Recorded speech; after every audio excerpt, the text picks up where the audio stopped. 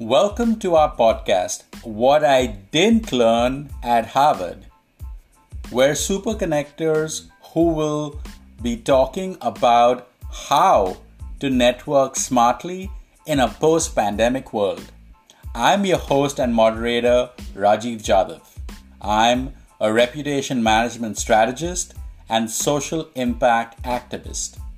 My co-host is Victor Lee. He's our Harvard alum, and he will be guiding us through all the things he's learned about networking since he graduated. In the episodes that follow, you'll be hearing from experts who do networking well.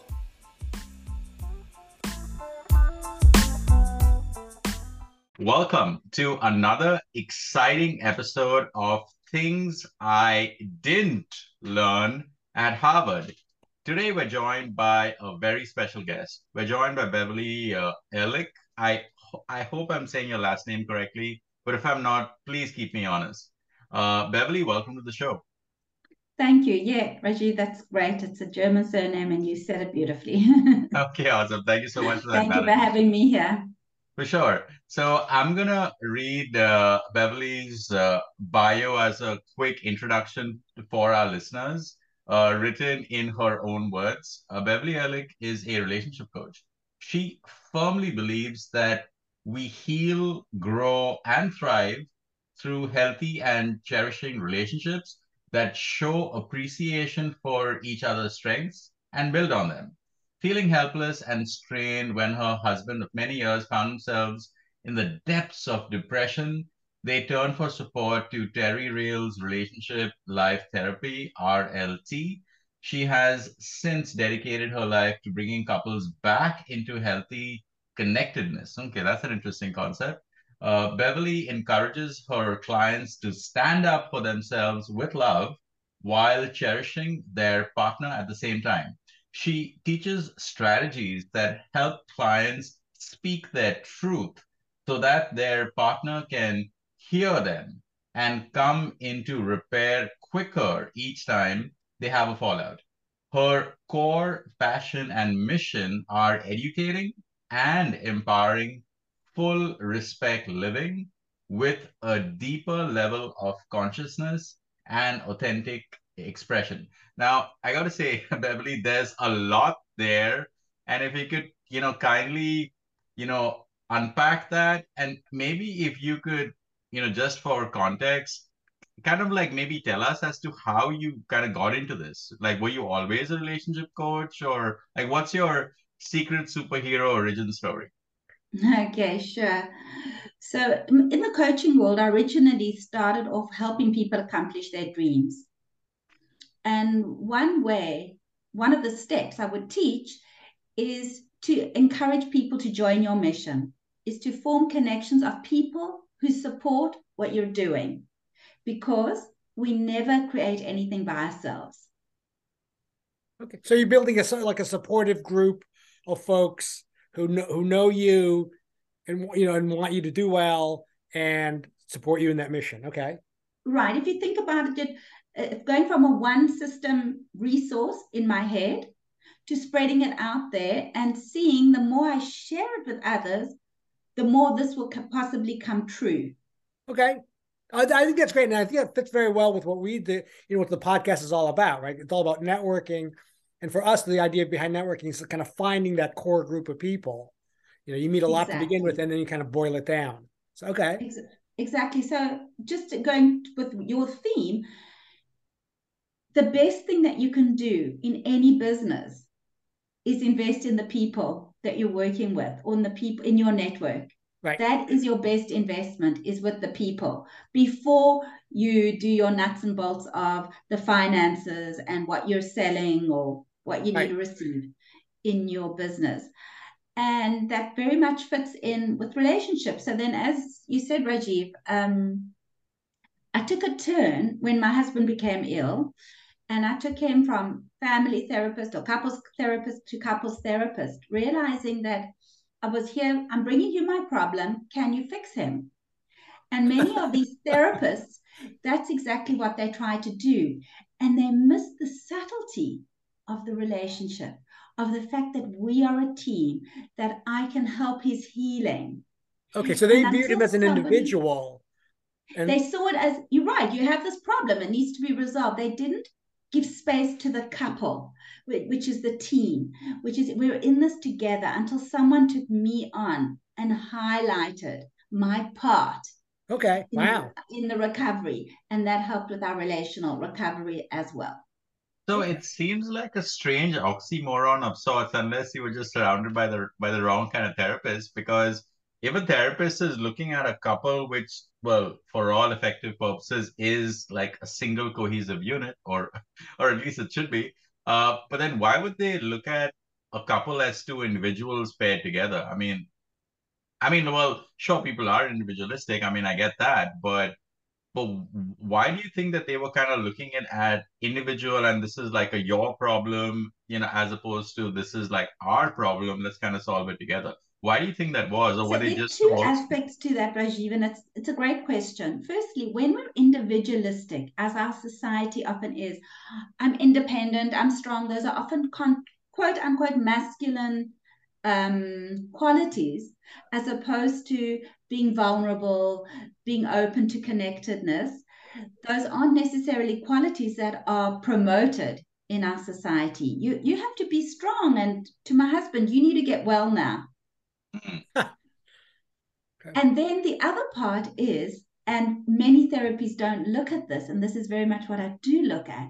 There's a spectrum of self esteem, which runs from shame, which are the people you'll find in your therapy room, to grandiose and entitled. Hello, that was me. I was the grandiose, entitled one, I needed a well husband, and he's the problem, fix him. Oh, that's And they were interesting. falling into that instead of taking on my grandiosity and saying, for relationship, you need to come down. Okay. You need to love demands democracy, eye to eye, not you're better than he is and he's sick and underneath you. So did you find a therapist who finally took the right approach to I you? did. I Okay. found a therapist who took me on and showed me my part and helped me come back into healthy relationship with my husband rather than staying outside and being one up. Instead of, So it sounds like taking your car to the shop, right? And you leave your car at the shop for the day and say, when I come back tonight, I expect my car to be fixed. Exactly, which is what many therapists do. They miss that coupling part. Okay. And we both have a part in this. Sorry, Rajiv, go ahead. no, I was just saying, so it seems like, until you found, your therapist that kind of, understood the situation and I guess the equation, the relationship, the nuance that you and your partner shared. Until that point, I guess, most of the therapists that you kind of ran into or visited or consulted with seem to operate from a more myopic approach as opposed to a holistic approach. Because I think the holistic approach would actually see you both as two unit and understand that relationship, as opposed to just narrowing the focus on the one and just looking at them and trying to kind of like fix them, so to speak. And I don't know, it's just like really curious. But also, I guess for context, like when in the world did this happen? Like, was this in the last 10 years, 20 years? Just so Hmm. that we know for When in context. our biography, it happened about 4 years ago. Oh, wow, that's Um, very recent. yeah, and then my journey big. Then I deepened my own work in the RLT institution, the Relational Life Institution, and my husband joined me with some of the courses um, And that so I that's was when you studying. pivoted your business as well, then, That's when I pivoted it. after the And then I training. started seeing that, in fact, when people come to me, the challenge is always within a relationship.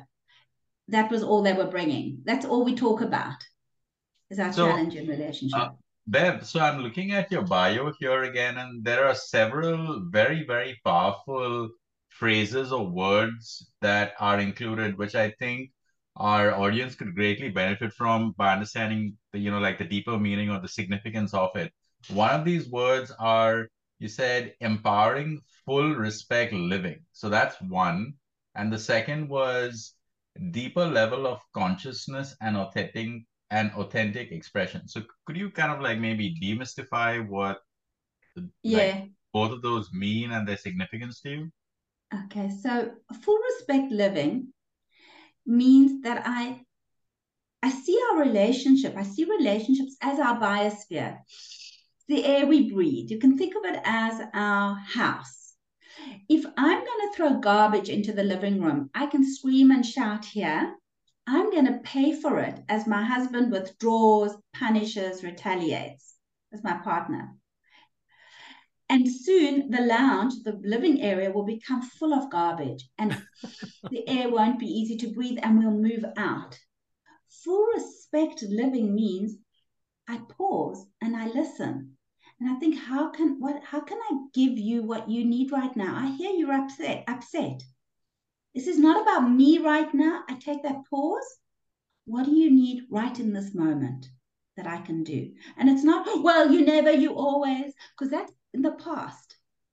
I can't fix that. I can give you something that you read right now. I might not be able to give you everything, but that's coming in back into repair. And that's the respect. When it's not about me, if I can just give you one more metaphor, if I go to the customer service counter with my broken microwave and I say, my microwave is broken, and she says to me, you think you've got problems? My toast is broken. That is how many relationships work. I'm upset and angry with you now, and your partner responds. You think you're upset because I'm, no. In pure customer service, it's how can I serve you in this moment?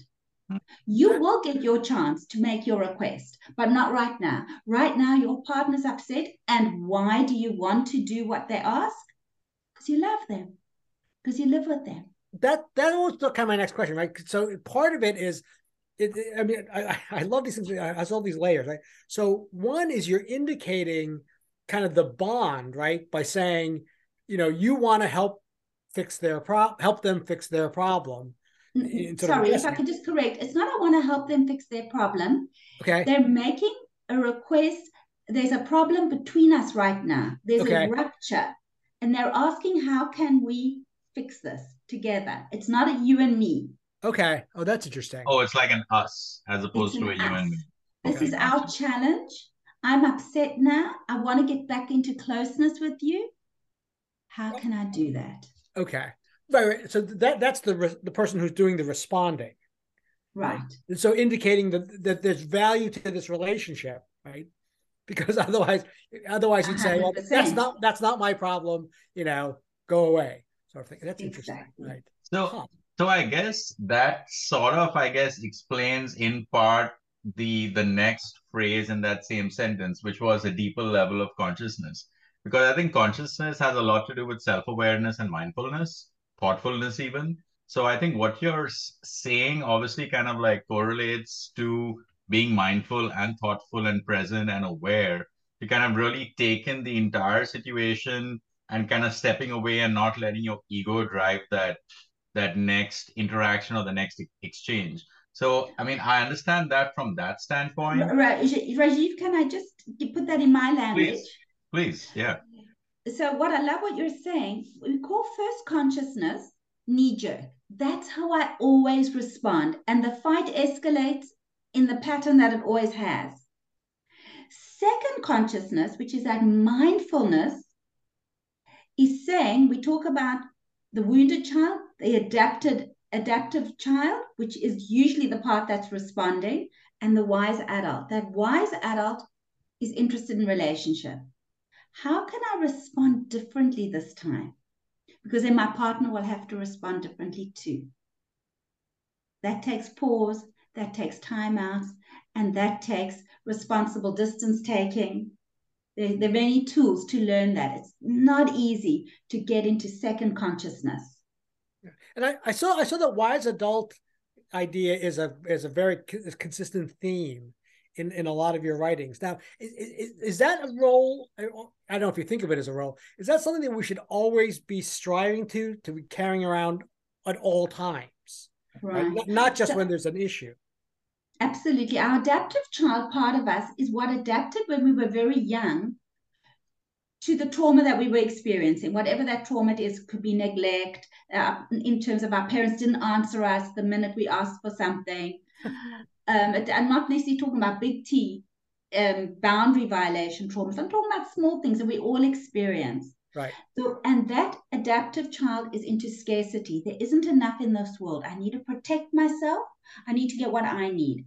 The wise adult sees that we can do this together. We're richer together. So when we have a challenge, how do we work this out and navigate and negotiate is the key word here to make it better for both of us, not just for me. And what are the... Well, go ahead, Rajiv. Yeah, well, so Beverly, I thought I'd play maybe devil's advocate just briefly and just, I don't know, like maybe challenge, like maybe one of the things, or maybe just, present like another point of view and just kind of have your response to that. So like I'm just looking at that the last sentence of your bio that I did read out in as your introduction, which reads deeper level of consciousness and authentic expression. Now, authentic expression seems like whatever is true to you at that moment in time. Now, it's possible that maybe at that moment in time, your authentic self just wants to share your emotion at that moment in time just to get it out of your system. Now, it may not be within the full scope or range of deeper level of consciousness, but then how do you reconcile the authentic expression with the deeper level of consciousness? Because it may not be that full deeper level of consciousness. Maybe one part of it is just getting that out of your system, maybe venting, ranting, whatever that is, but just to get it out, because that's how you really are feeling at that moment in time. Right. I love it. It's such a great question, Rajiv, and it speaks into what we were just talking about. I can rant and rave and really barf into a bag and say, here, now take this. That is adaptive child. When I'm upset, I can tell you I'm upset, but I don't have to throw all the mud and dirt and garbage at you. That is almost an old concept of psychotherapy. I can say what I like. It doesn't matter what the result is, what you feel. No, I can express my anger, my hurt, but it doesn't have to be insulting. If I stay on my side of the line, as I often ask people come in, I just wish no, just say what you want. And Rajiv, here will be a little mini coaching, if you like. Every complaint that we have, every complaint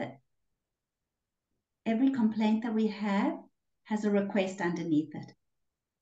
Okay, wait. Can you stop? Wait, okay. I'm just waiting for Rajiv to come back. You back? Yeah, that's fine. Can you I've never heard that before, but I find that every complaint has a request underneath. Yeah. Okay. Can you? You never take the garbage out when I ask.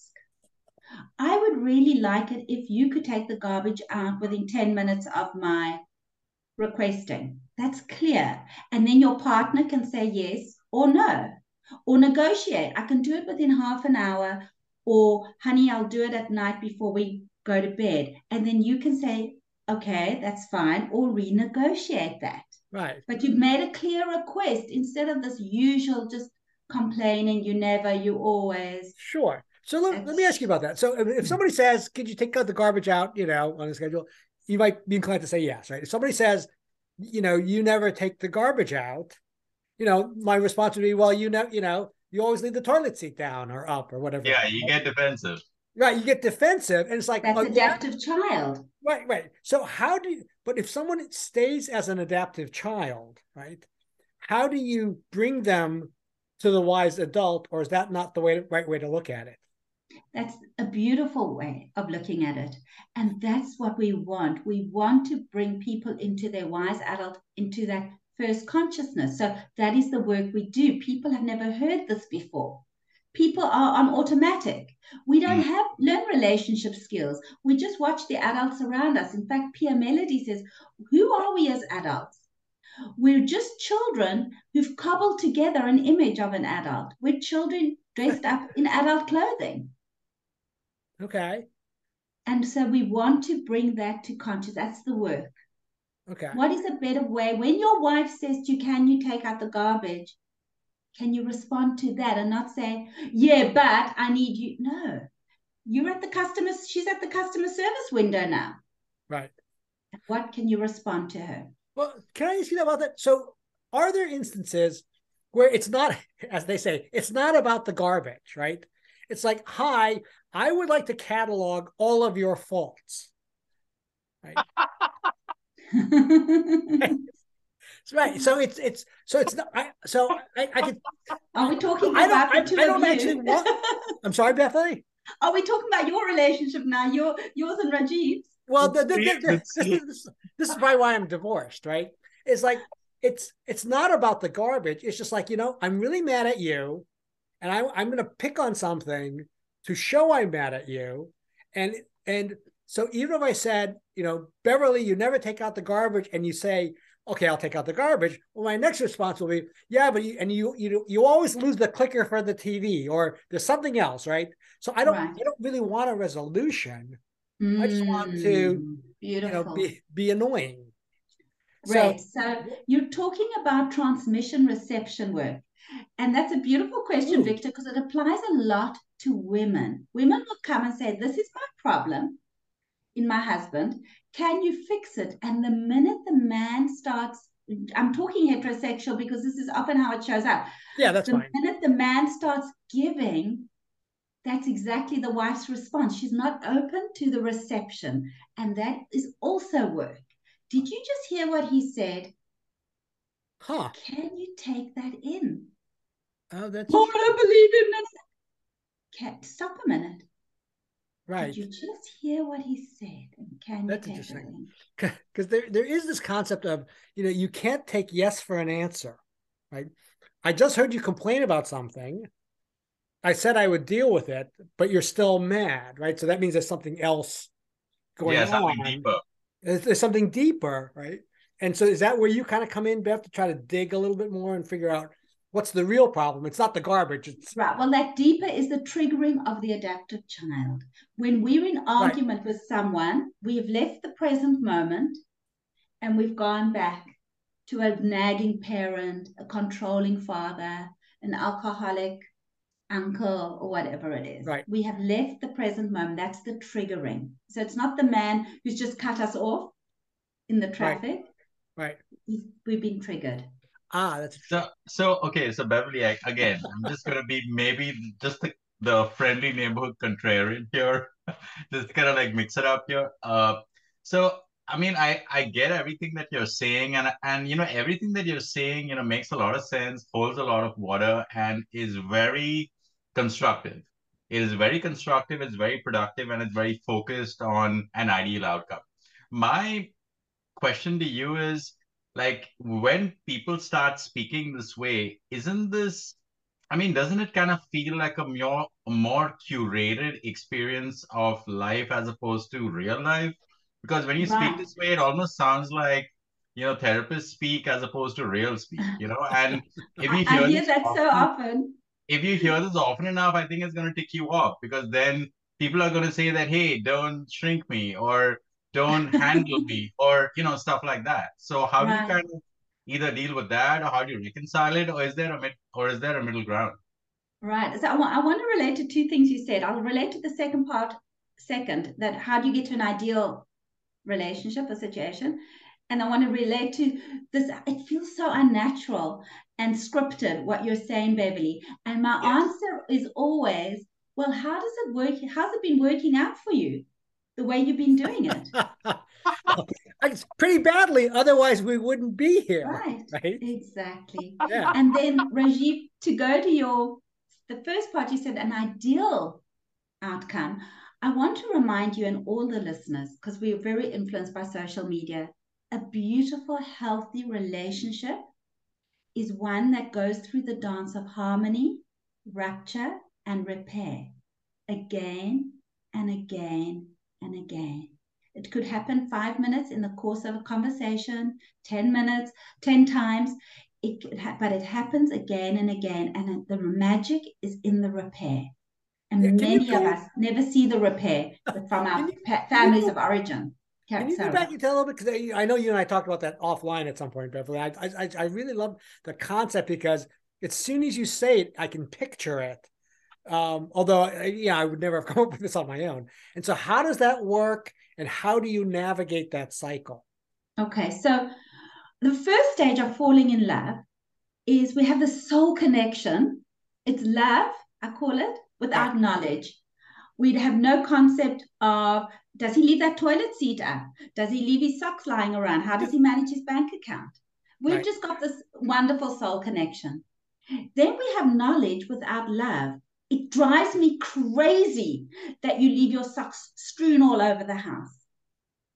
And then we come back into that repair where, oh, I know you now, knowing love. I know that you leave your socks, and I can decide either I'm going to pick them up or I'm going to ask you, of all the things you do that annoy me, you leave the toilet seat. I'm going to maybe choose one thing this week. Would it be possible for you, or just on a Friday, to pick up all your socks? Right.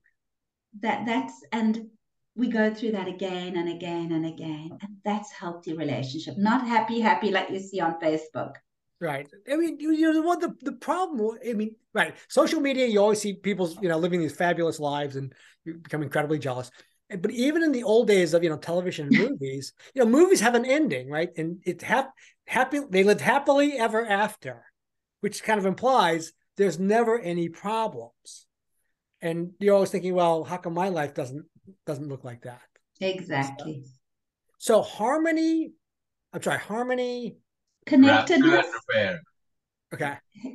Connectedness, disconnect, and then coming back into the connectedness. So now that I'm in relational recovery with my husband, for instance, we come into that repair much more quickly. We could spend a night not talking to each other, or he could say to me, look, is this how you want to spend the night, or you want to move on? Ah, okay. Yeah, let's have a nice night cuddling on the couch watching something. Netflix and chill. So, all right. So what about the situation? But it requires like a give and take, like any real negotiation, right? Mm-hmm. So let's look at the dark side, right?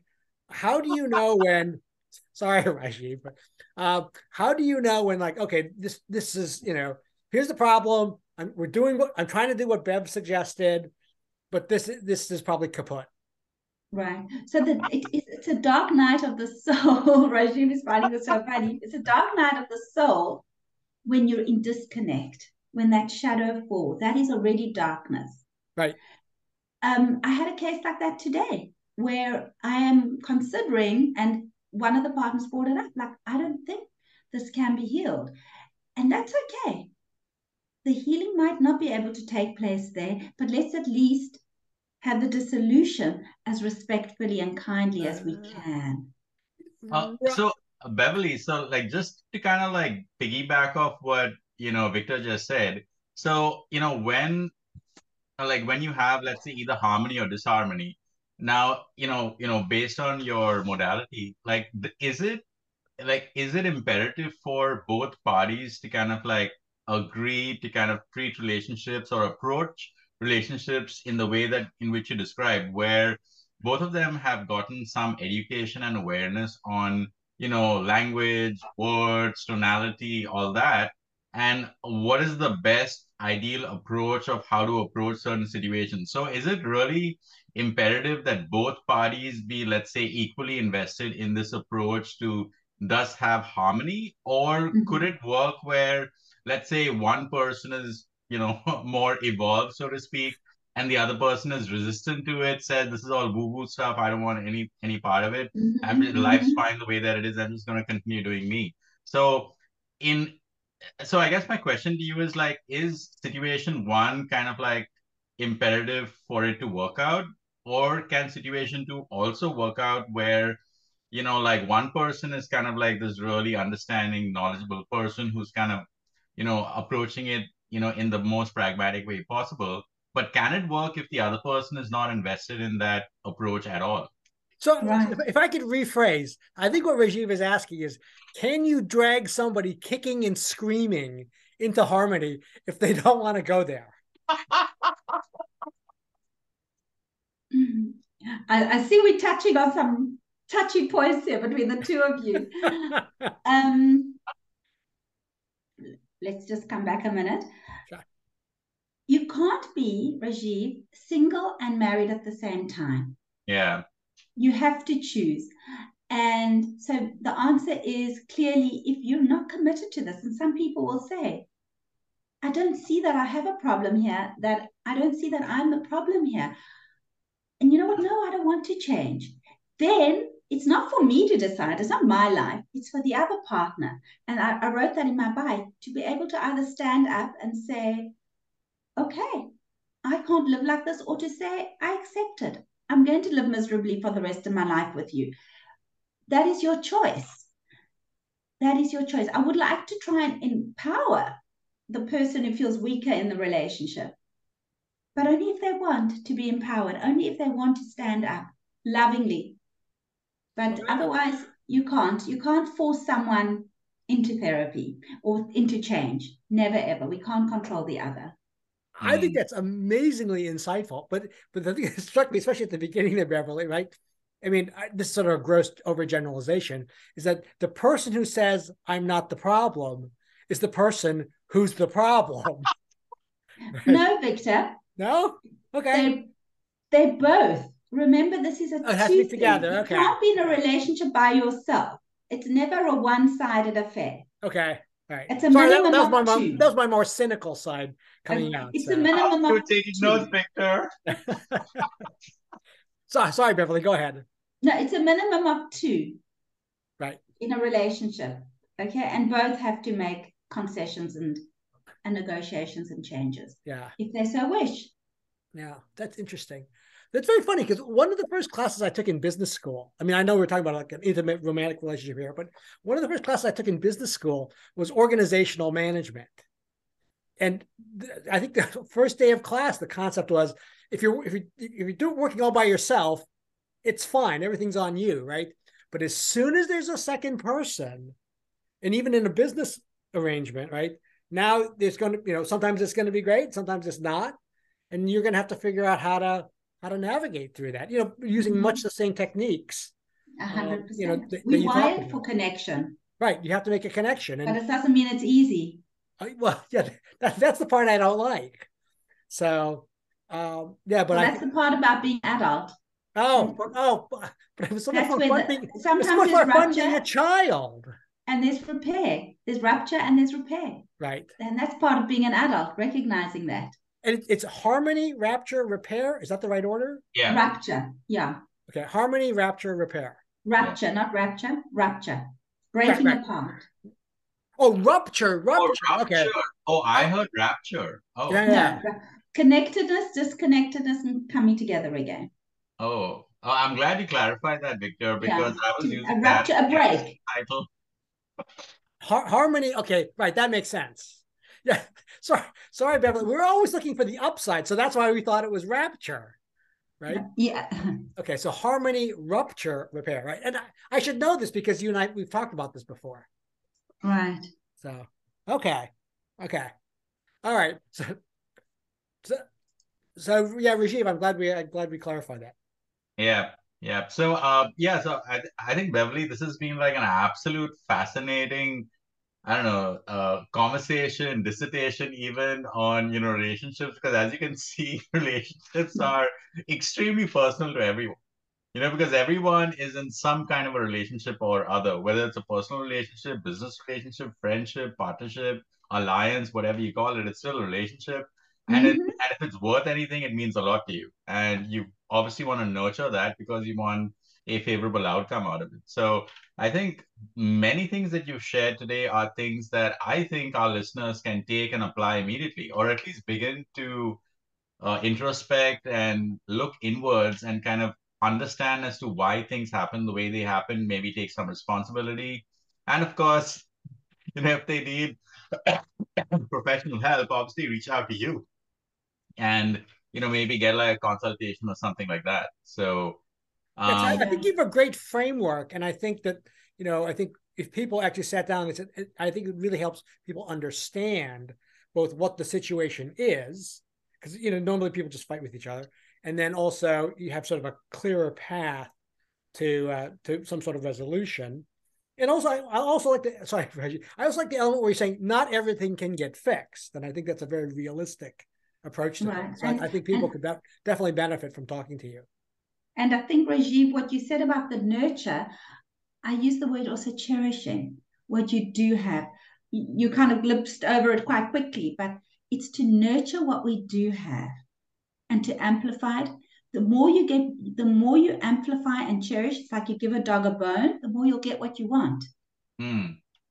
But if you Right. don't think your partner knows because you haven't said it, he's not a mind reader. Right. Right. So yeah, so Beverly, I mean, I think we would absolutely love to, have you on again because as I've said this many times in earlier episodes, you can't eat an elephant in a single sitting. And, relationships are such a often nebulous concept that they are both deep as they are wide. And, we've kind of, I think, barely scratched the surface in this conversation. And, perhaps in the next conversation that we have with you, maybe we can even touch on, some, like potential, like some concepts that you did kind of like touch on, like, briefly in this conversation, like soulmates and things like that, as well as, when it comes to relationships, there's this concept of love languages. And, Mm, some people feel very strongly that it's quite applicable. Others feel completely opposed to it. So obviously, maybe that and the soulmate concept and a bunch of other things could form a really great follow-up episode. But, yeah, relationships are kind of like what make the world, go on. And I think that's what keeps life interesting. I mean, that's why reality TV exists, right? Because it's all relationships and often train wrecks, but I mean, relationships nonetheless, and it is extremely entertaining and engaging. But yeah, I mean, so anyway, but Beverly, just to kind of like summarize, it was absolutely phenomenal, having you, and we would absolutely love to have you on again. sure. I'd love to be, and I'd love to be chat with you again because I agree with you. There's so much we can learn, and if I can leave the listeners with just one kind of thing to walk with you, is to remember that there's nothing that harshness does that Mm, loving kindness won't do better. Is to be Wow. kind to each other. Ah, I love that. I love that is really, that is great. That is a fabulous, fabulous thing to leave people with. Yeah, that's like a mic drop right there, I think.